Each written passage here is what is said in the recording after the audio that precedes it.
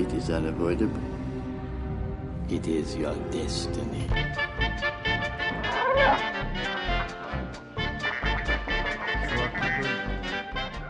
Welcome to the Your Destiny podcast, a Star Wars Destiny podcast on everything relating to Star Wars Destiny, the collectible card game. My name is Claus, I'll be your host today. My name is Mads and I'll be your co-host. And Mads, this was actually a pretty massive weekend of Star Wars Destiny. A lot of results to cover, yeah? Yeah, in the last weekend we've had 5 regionals taking place across the US. We've had a galactic qualifier at PAX Unplugged. We've had a nationals taking place in the Czech Republic, in the heartland of Europe. So a lot of ground to cover. I guess it's really no surprise that Thrawn Snoke took the day again. Yeah. We already talked extensively about Thrawn Snoke. This is not going to be yet another podcast about that. But I do think that it's worth just spending a bit of time on the fact that we are now, within the last 2 years of Star Wars Destiny history, we are looking at the most dominant deck. And it's dominant in the minds of people, and it's dominant on the tables around the world. So the fact that all the top players around the world, they decided to bring Thrawn Snoke. We saw Joe Colon from Honest Sarcastic from the Hyperloops. We saw Agent of Sion from Artificery. A number of people taking Thrawn Snoke and succeeding with it. How far are we away from a nerf now? It can't be that far off. I think everyone is well aware that it's just a matter of time for Snoke to get his plus or 2 points. The question is, do you think that we're going to see both a nerf to Snoke and to Thrawn? No, I think they're just going to hit Snoke. Thrawn doesn't feel oppressive, and wasn't until Snoke. Thrawn's been around for a long time. So. Well, Thrawn Unkar had their day, but then they over-nerfed Unkar. A little bit of over-nerfing. And that deck never won anything. He's been unplayable ever since. But we are going to talk about the results because there were a lot of interesting things. I think that we've had some of the results that were a bit of a surprise. So we'll definitely be looking at that in today's program. Yeah.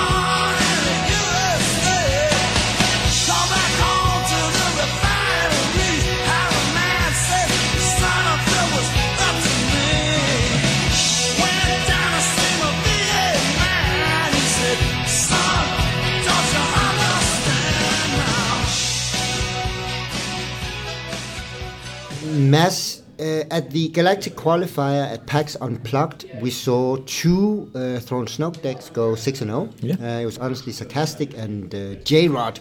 Their versions were a bit different from one another. Joe is going to talk about his version on the Hyperloops website, probably also doing a small video about it, I would assume. His version is actually a hybrid between the version we brought to the French Nationals and the classical version. So it actually runs Grand Moff Jedi Temple, but it also runs the aggro card, so it includes One Boundless Ambition, the handheld cannon, and so on. That was essentially his tech that we brought with us to France. And then we have J-Rod, which is a much more sort of streamlined deck, which runs Weapons Factory Alpha, a lot of big vehicles. And then you noticed actually when we went through the list that it only runs 3 TIE Fighters. What is your thinking around not going all in on the TIE Fighter package but only running 3? So this might actually be correct. Just because you can play 4 TIE Fighters, it doesn't mean you have to. No, true. And if you play only 3, so the upside is you very rarely get to deploy all 4 TIE Fighters in one given round anyway. It's very likely that you can play 3 of them and then you spend some resources on mitigation. So this way, it makes the odds of drawing 2 TIE fighters a lot less. So whenever you do draw one of your 3 TIE fighters, actually just get a little bit better, because TIE fighters, it does have diminishing returns in that way that, the first TIE fighter is excellent in your hand, but the second one or the third one in your hand really hurts it. Playing 4 TIE fighters, you have to mulligan very carefully with Thrawn Snoke, because you can't keep 1 TIE fighter in your opening hand and then mulligan and then risk hitting another 2 TIE fighters. So you mulligan very carefully with all 4 TIE fighters, and this actually J-Rod's build allows him to mulligan more aggressively after his chance cubes or whatever he's looking for.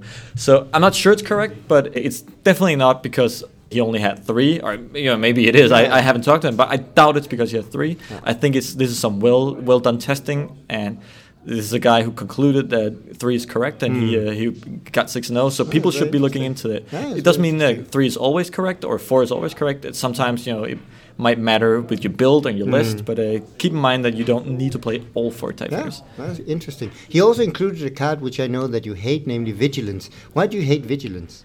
So Vigilance is not as bad as Stifle. I'm going to be probably hitting on later in this podcast. But Vigilance in the mirror, to me, it's just not good enough. There's so many sources of card advantage right now with the TIE fighters and the Boundless Ambitions that we see people running in these Thrawn Snoke lists. So even if you play Vigilance, they can discard to reroll to get out of it. They don't need their focus. And the thing is, it's only really good in the Thrawn Snoke mirror. Maybe against some Yoda decks, it's also good. Yeah. But, you also risk, you play a card, and it sort of has the same from an earlier podcast, but it's very likely that you play your Vigilance, it doesn't do anything that round. So you spend a card and a resource doing nothing. And especially with the high pace that Destiny is right now, and just the efficiency of the card, you just can't afford that.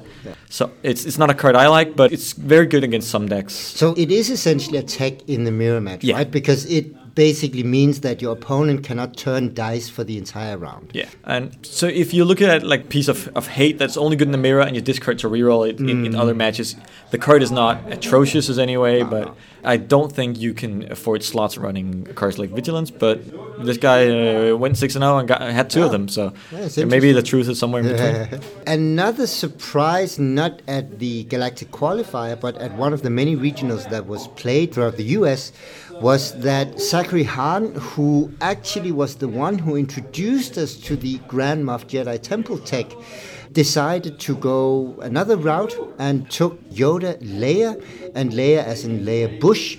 And on his sort of brief analysis in his introduction to the deck on the SW Destiny DB, he wrote that he had anticipated a Thrawn Snoke heavy meta, and therefore he wanted to bring an anti-tech deck. And that was interesting because I was looking at this deck and I was preparing sort of to make a small deck analysis of it. And I also wrote in my summary of the weekend's events that I was very surprised at hearing a Thrawn Snoke, or former Thrawn Snoke player, who is really, really good with the deck and who knows the strategy and the tech of that particular character pairing, believe that the Yoda Leia is the strongest counter to Thrawn Snoke. What do you think about that? So when a guy who's previously been doing very well with the deck and is a very accomplished player brings out what he thinks is a counter to the best deck that he used to have a lot of success with, you really have to just take note and listen. And there's some things that I can see is working very much in his advantage. He's playing a double grappling boa, which is a super card. It's a really good. It's an upgrade for 2. It has 3 melee sides on it, and when you resolve one of the melee sides, you get to remove a character dice to the character you just dealt damage. So in a very aggressive deck, when you're always ahead, you can roll out, and if it hits one of its 50% melee side, you can use it as uncounterable mitigation that Thrawn can't do anything about because it just lies there in the pool. And then even if Thrawn takes your mitigation, you can keep him off his double resource side. So there's some merit to it. So definitely people should listen, and but it's not a deck I would think is a counter. He runs a simplified upgrade package, aiming for, apart from a single force wave, but aiming for 2-cost upgrades. So he's going to get an upgrade down round 1, maybe even 2 if he can generate some money with Yoda. He's running Cunnings, the grappling boa. He's running energy pikes. And then, of course, the Treasured Lightsaber, and amazing because it has a special as well and it's unblockable damage. Yep. But what I'm thinking with that deck is that it's a fast-paced deck, but for me at least, at a glance, with a relatively small damage output compared to what a fat vehicle deck can do, or even a Thrawn Snoke deck. That's the thing that was also surprising me about how he says it's a counter to Thrawn Snoke, but just another add to that is the Treasured Lightsaber is actually also pretty good against Thrawn Snoke, because if they activate Thrawn, they see your hand, they say 1-0 to your mitigation, you play a Treasured Lightsaber, but now you draw a fresh card off the Treasured Lightsaber. So now they can't focus, secure knowing what you got. You might have drawn that easy pickings or beguile or whatever it is. The thing is, his deck is actually very weak against Thrawn Snoke if the Thrawn Snoke player just says 2. 2 takes care of his beguiles, his entangles, his Treasured Lightsabers, his grappling boa. His mind tricks. If he's probably not running the mind trick now, he's not. It's actually very, very weak to Thrawn Snoke. So I'm thinking that he's been banking on Thrawn Snoke player usually saying 1, just as we have been saying almost all matches. We say 0 and 1 to take the mitigation to play an undisrupted game, and he's been banking on his opponents actually doing that. Now his deck list is out, and now it's probably not as safe. I think people will say 2 now against that deck. So I think that's what he means by counter. Not that it's straight up winning, but then let's imagine a meta where Thrawn Snoke is not there. Let's imagine that tomorrow we get a new holocron, we get the balance of the Force. Where would you put a deck like Yoda Bush then? Then I think it's very good. So it's very good at abusing Leia Special, which is very good against 3-white character decks. So we almost saw like the meta shift into 3-white before Thrawn Snoke kind of took over. And I think we're going to see that shift again. And then a deck really good at abusing Leia Special is going to be really, really good. Yeah. You can very easily do 6 damage per round just off your character dice, which is while gaining resources and other things, which is very, very good. So it's definitely something that we have to keep an eye out for. Yeah, it's a cool deck, a very solid build. It's very similar actually. Well, the strategy is a bit different, but the overall idea behind the deck is very similar to your Rey Leia deck actually, also Leia Bush, but where you were more focused on sort of the quick interaction. You were getting your dice into the pool, action cheating them out, and then using close quarter assaults to empty the hand. But it's also a very fast-paced deck, trying to put as much damage in as short a period of time as possible. What I can see the advantage of a Yoda Leia deck is that it's much more consistent. You had problems with the consistency of Rey Leia. You were very, very role dependent, and now you're looking at a deck which is not nearly as role dependent. For sure. I also think that it's a deck that we have to look out for in the future. It has game against 2-white and 3-white decks, and I think that as much as I disagree with it being a strong counter to Thrawn Snoke, I think that he's hit the nail on where you want to be in a meta that is not dominated by that particular character pairing. I wanna make a change for once in my life. As I turn up the collar on my favorite winter coat, this wind is blowing my mind. I see the kids in the street with not enough to eat.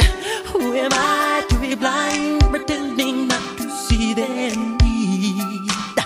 A son's disregard, a broken bottle top, and a one-man soul.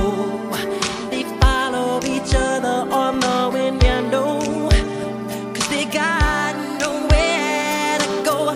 That's the one I want you to know. I'm starting with the man in the mirror.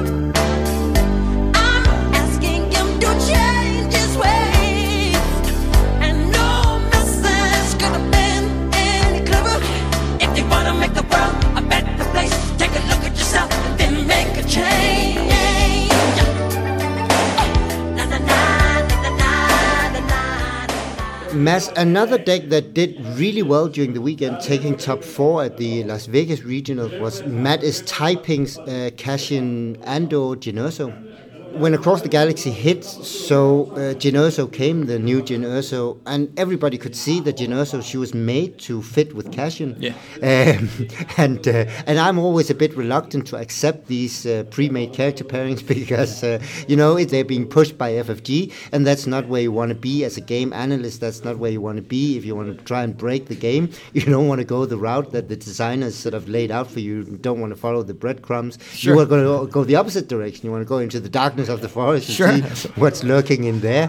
Pretty good analogy for it. But on the other hand, I mean, the character pairing also does look very strong at a glance. Yep. They fit together and they slot together almost perfectly. Yeah. They share discard sides, they share the range damage sides. The only downside is actually that Jyn Erso doesn't have any resource side, which is a huge downside to a character. Pretty big. But on the other hand, there are different elements in the deck that I think we should be discussing. But I think the first question is, do you think that Cassian and on Jyn Erso, is that a place you want to be right now with an aggro deck in Destiny?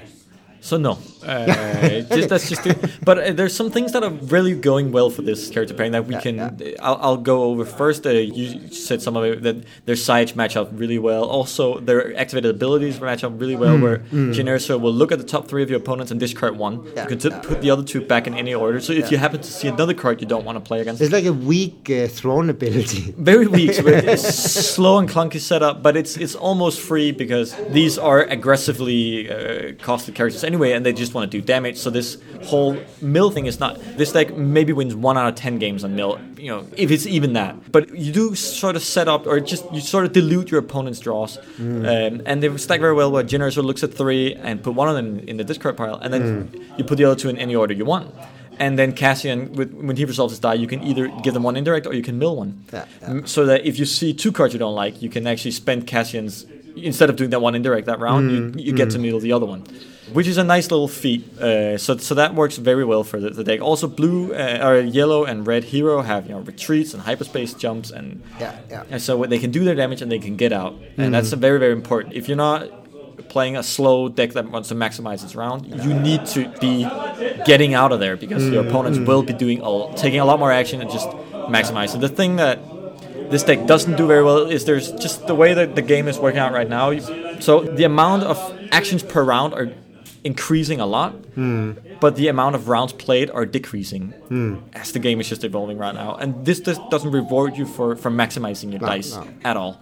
While you are doing your 6, 8, maybe 10 damage, if you play an unmitigated and roll perfectly, your opponent will be, discarding to reroll, and he will be getting maximizing his dice, and he will be getting his 3 on his chance cubes and his 3 or his double resources on his Thrawns or whatever he's doing, and so you'll get punished a lot. Your deck is just not rewarding you for maximizing out. Where other decks are. So if this deck doesn't get in and then get out with retreat or jump, it is losing every round a lot, or big time. So it's not a deck I would recommend anyone playing, but good job on Mattis. Matt is typing for it. I mean, the interesting thing about the deck is that it sort of is in the opposite end of the scale compared to a vehicles deck, right? Because it has very few components. Its board state is very simple. It's 1, maybe 2 cards. The rest are cards that are played out of hand. It doesn't have a lot of fitting to do. It doesn't need to maximize in the sense. It has very few sides actually that are modified sides. It has 1 each on Jyn Erso's dice. It has a few on the upgrade dice. The puzzle is very easy to set. Sure. But there's no surprise element in it either. It's not like your opponent is going to, oh, wow, where did that come from? You literally just do your damage, maybe you retreat, maybe you hyperspace jump. So because the amount of components is so few, it's also, I wouldn't say it's an easy deck to play, but it's not a very complex deck. No. And it feels like this is sort of a regression to a place where Destiny used to be, but it's not really there anymore. Yeah. We took a deck very similar, and this deck is actually very reminiscent of the deck that we brought a year ago to regionals in Germany. We played Po Hondo. And this deck, I mean, apart from some of the name on the cards, it looks very, very similar. Yeah. And look how much Destiny has evolved, and how much some of the good ramp decks are doing now. Yeah. And this deck is not that much better than the Po Hondo deck. No. And it fell out of favor very fast. Exactly. So I wouldn't recommend this to anyone, but it's I don't want to take anything out of his amazing No, feat. of course not. No, of course not. And That's amazing. Yeah. The interesting thing, and you just touched upon it, and I think it's worth just adding a few comments on it, is the idea that because in the last set, in the last meta in Way of the Force, we had a deck, the Rose Jetta deck, which was essentially a vehicle deck taking advantage of Rose's bonkers special sides with the new Resistance Crate Speeder coming out, which was amazing with Rose as well. But then the Jettas, they have this interesting ability. They mill a card the first time your opponent takes indirect damage. And a lot of people, we even wrote it in our deck analysis, that it is secondary win condition. You can actually win on mill. But that's not how you win a game with a vehicle deck, right? and I think the same thing I hear people say, but you can win on mill with Jyn Erso, Cashin built as an aggro deck. Sure, you can win on mill, but you can do that with any deck, right? Yeah. 4 months ago, people, they were quitting the game because of mill decks. Yeah, and now they're trying to mill you as much as possible with their aggro decks. In a game, as you describe it, where the actions in each individual turn is getting more and more, but the rounds are getting shorter, does mill stand a chance in a meta like that? So not right now, no. I would never. So that's the thing. I would never recommend anyone to play mill, especially with all the Thrawn Snoke and all the focus on their guys. Sure. So I would never play in a Thrawn Snoke meta. Play any mill deck, but it's just not right now. It's just not there. So why would you play a worse mill deck? These decks are not designed to mill. They're designed to do damage, and you're not getting any style points of having dealt 8 damage and milled 8 cards when you lose the game. It's just not how you win. Yeah, no, that's true. Empty spaces, what are we living for? Abandoned places, I guess we know the score. On and on, does anybody know what we are looking for? Another hero, another mindless crime, behind the curtain, in the pantomime. Hold the line, does anybody want to take it anymore? The show must go on, the show must go on, yeah. Inside my heart is breaking, my makeup may be flaking, but my smile still stays on. The show must go on, the show must go on, yeah, yeah. Mads, in our latest podcast, I said, and I also wrote it in my summary of the weekend's events, that I think that fat vehicles is where we're going. I think, and by fat vehicles, I refer to a deck that relies almost exclusively on a single vehicle, maybe 2 vehicles, to get the job done. Yep. It's a pretty tall order to kill potentially somewhere in between 23 to 30 health worth of characters with just a single vehicle and a few character dice. It should be a tall order, but it's not. No, it's not anymore. No. We are seeing decked out fire sprays. We have an article up on our website written by David, an excellent deck that he made with a decked out fire spray. Basically, the armored reinforcement, Basine, Snoke, and First Order of Stormtrooper. Just a single die Basine though, so it's not entirely the ball tires or fat tires setup, but almost. Armored reinforcement. Yeah. So armored reinforcement completely breaks these sort of, as you say, fat vehicle dice open. So imagine you play this, this deck you just described, 2 dice on Snoke, and then 1 on your Basine and 1 on your First Order Stormtrooper.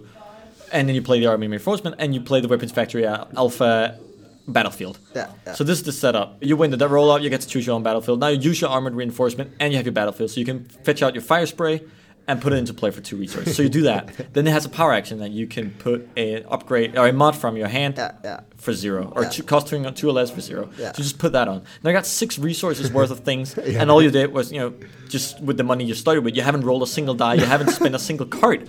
You've only spent 1 card out of your hand, which was the mod, and you played 6 resources worth of things. Next round, you just use the power action again, put another mod on it. Now you have 8 resources worth of things round 2, and you still haven't used anything. The resource efficiency in that deck is ridiculous. Too efficient. Yeah. And it's too consistent because of the plot. So you can just run the one sprayer, one spray and one Umbreon tank or whatever these decks are running. You just stock up on mods, ensuring that you always have the mods, and just mulligan away the vehicles if you draw them, and ensure that you can always find the vehicle you need. So your deck is all mods and mitigation, and then you just find out the 2 vehicles. Even if you start with the vehicle in your hand, you can just pitch it to reroll because you can pick it up. And then your army reinforcement it back. Well. Yep. Yeah. so these fat vehicle decks are very, very good. And the ramp efficiency in the deck, the resource efficiency is at a totally new level. And I've said it in a number of our articles, but the tutor effect of armored reinforcement is unprecedented in Destiny. And it is by far the best tutor effect. Yeah. So that's the villain version running that lineup, but you also have it in the hero version actually, where you run L337 and 2 Rebel Engineers, and you just sift through your deck with the Rebel Engineers to find the mods. You play a Shadowcaster, you get all these cheap or free mods on the Shadowcaster. It has a 6 range damage on it. And it costs 4 resources. Guess what? That L1 droid just has a lot of focus. And even the Rebel Engineer has focus. You're just going to find that 6. Yeah, it's insane. And you put a turret on it, so now it's an unmitigatable 6. It's just, It feels pretty solid. Interesting thing is that Danny McKnight, who took 2nd place at the Las Vegas Regionals this last weekend, he also ran a fat vehicle deck, but he ran it in a totally different version. And I liked it. I really liked it. When I saw the deck, I was like, wow, that's a totally different take on it. Can you try and walk us through? So what is it that he did different? He opted not to go for the armored reinforcement that we've just been praising. Yeah. He does this to gain a lot better character dice. So he's basically trading his Stormtrooper for 7 points into a Sienna for 8, which means that he can't play the 3-cost plot. He can only play a 2-cost plot. But Sienna does 2 things in this fat vehicle deck. One, she brings 2 black resource sites and a disrupt site, all good with throw and power action. The consolation prize on Sienna will be 2+ range damage, which is also decent. And then she brings the right now very, very broken ability that you can pay. She has an action, you can pay 2 resource, and you can reset a bit. And so this has been just flying under the radar of everyone, I think, because she hasn't been used in that conjunction very much. She used to be a 5-die villain character. Yeah, she used to used to play her for her damage side, and then the resources would be the consolation prize. But now it's the opposite, because now the resources are doing pretty busted things. This should have been a power action, of course, but she's from Empire of War, which was pre-power actions. So it is still just an action, and I'm sure FFG is going to fix this. But until then, she can pay 2 resources as many times around you want to reset a vehicle, and it doesn't care if this vehicle has 3 mods on it. No. So once you build up this fire spray that we've been talking about, you can actually roll out 4 dice and pay 2 resources to reset them. Just to compare people, the amount of hoops you have to go through to reset to get 4 dice, you would be looking at Price of Failure, where you kill one of your guys, or Master of Council, where you pay a 6 non-redeployable upgrade, or 4 non-redeployable upgrade that has to hit the special, and then you pay another 2 resources to ready your characters. So readying characters is very, very expensive, but readying vehicles is super cheap. Strategic planning does it for 1, Sienna does it for 2. The R2 Astromech does it for 2. The Astromech does it for 2, and so he figured out a way here to abuse Sienna, and then the rest of the deck is just sort of built around this shell.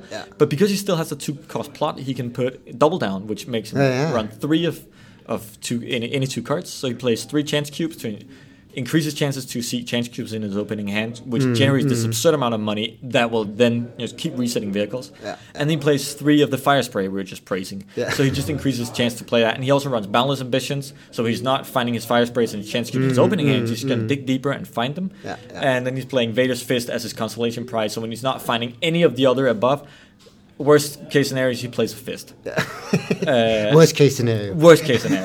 And interesting enough, he finds that fire spray and chance cubes are so important that he's not playing the 3 fist. He's playing 3 of the 2 other cards, which says a lot about his deck, what it's trying to do. But because everything it's trying to do is just get a fire spray into play, equip it with his power action with a mod, spend your chance cube money to put another mod on it, and from round 2 off, you just use all your money to just reset the same fire spray 3, 4, 5 times in a row, to kill out anything round 2. The interesting thing is David, he told us when we talked about the fat vehicle deck with the fire spray, that one of the cards that served him really well, and Danny McKnight is including that in his deck as well, is Friends in High Places. Yeah. And it's really good with the Fire Spray, because if you get Triple Ace turret on the Fire Spray, you can remove the Fire Spray die. It has really big sides. So if you get the Fire Spray out, if you have one mod, maybe even two mods on it, it can actually pull off a Friends in High Places on its own. Yeah, and Jet Cube has the big 3 side.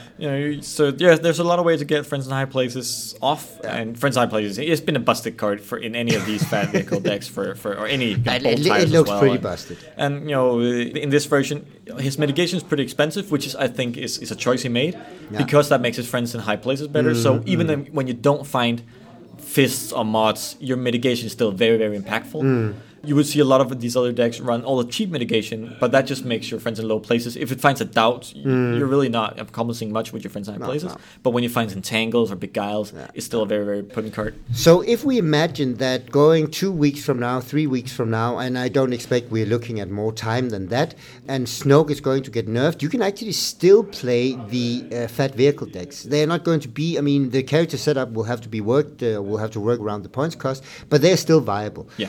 What are the answers right now to fat vehicle decks? So fixing Sienna, because that should be the easiest that one. Also, and fixing Snoke, and I think you should still fix him in a matter that, because I think at 14 points he's still too good.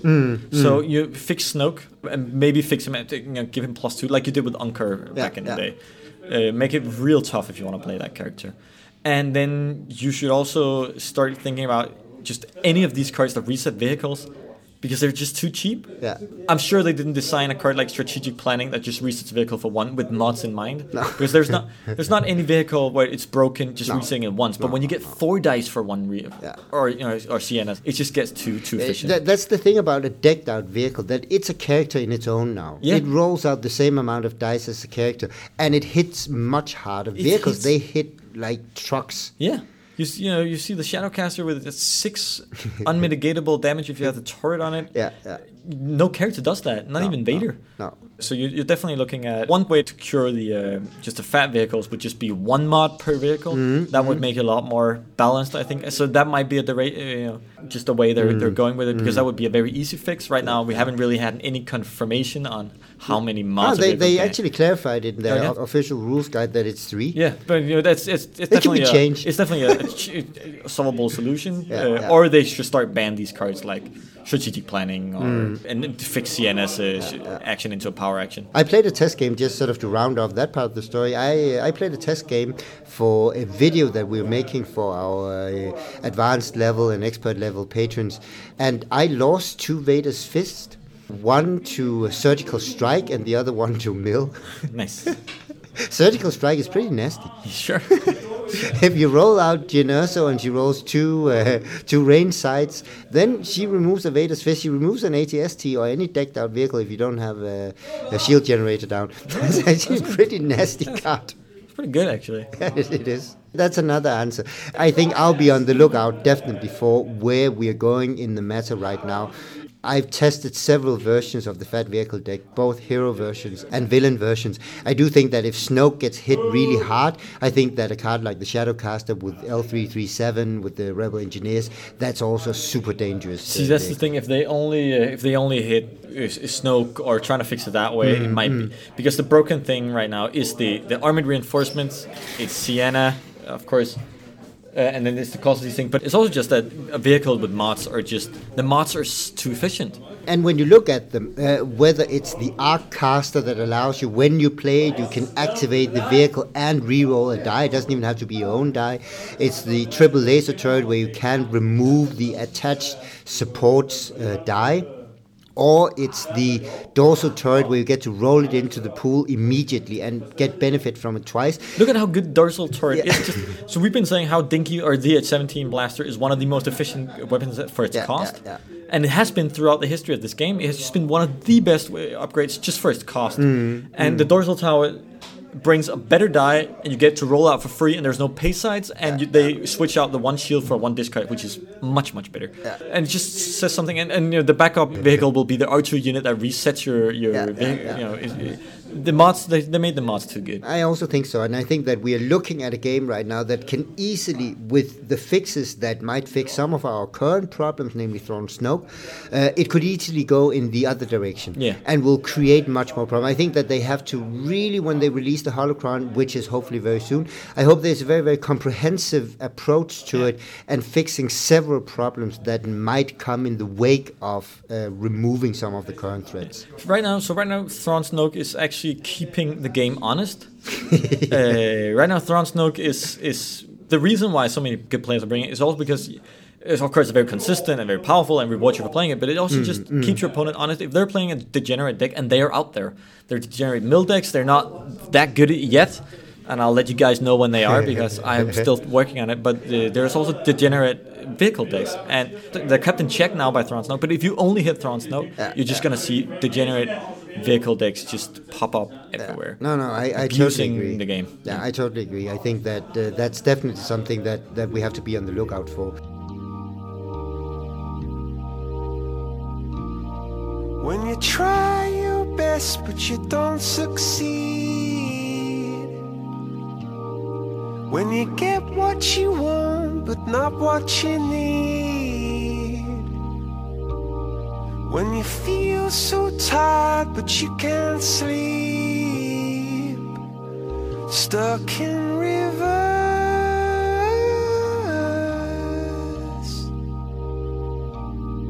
and the tears come streaming down your face, when you lose something you can't replace,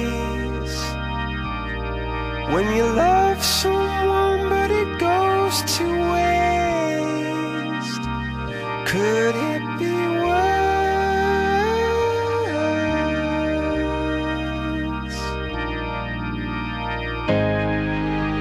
Lights will guide you home and ignite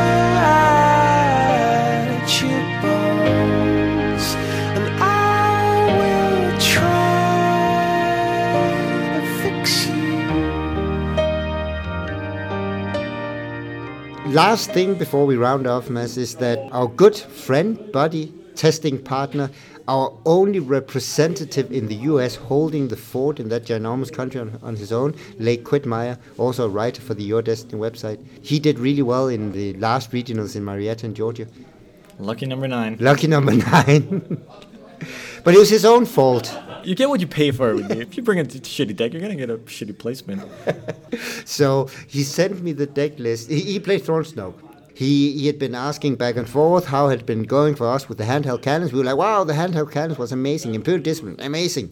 And then he sent the deck list afterwards. I was like, oh my God, you took 9th place. What a horrible, what happened? He sent the deck list. I looked at it. I was like, my God, those one-offs, they are horrible. That is what happened.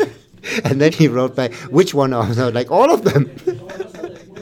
Yeah, I don't know. It's sort of like he's in between two chairs here. He ran one Grand Moff, he ran one Boundless Ambition. There were a lot of sort of wacky cards where we usually emphasize do what you're good at and go with it, right? Is he totally wrong? Like, so yeah, yeah.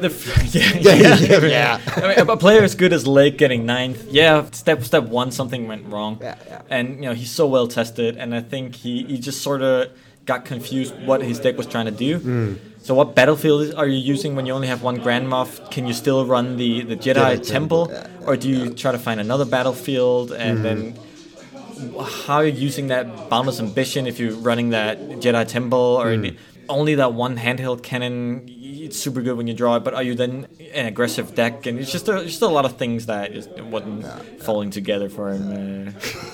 He will have more chances to take down regional. He will. He's really, going to get good. his ticket for Worlds locked in, and we'll be happy to meet up with him there, and then we'll just hate on him a bit when we get there. Yeah, it's gonna be great to see another tuned deck of shitty one-offs.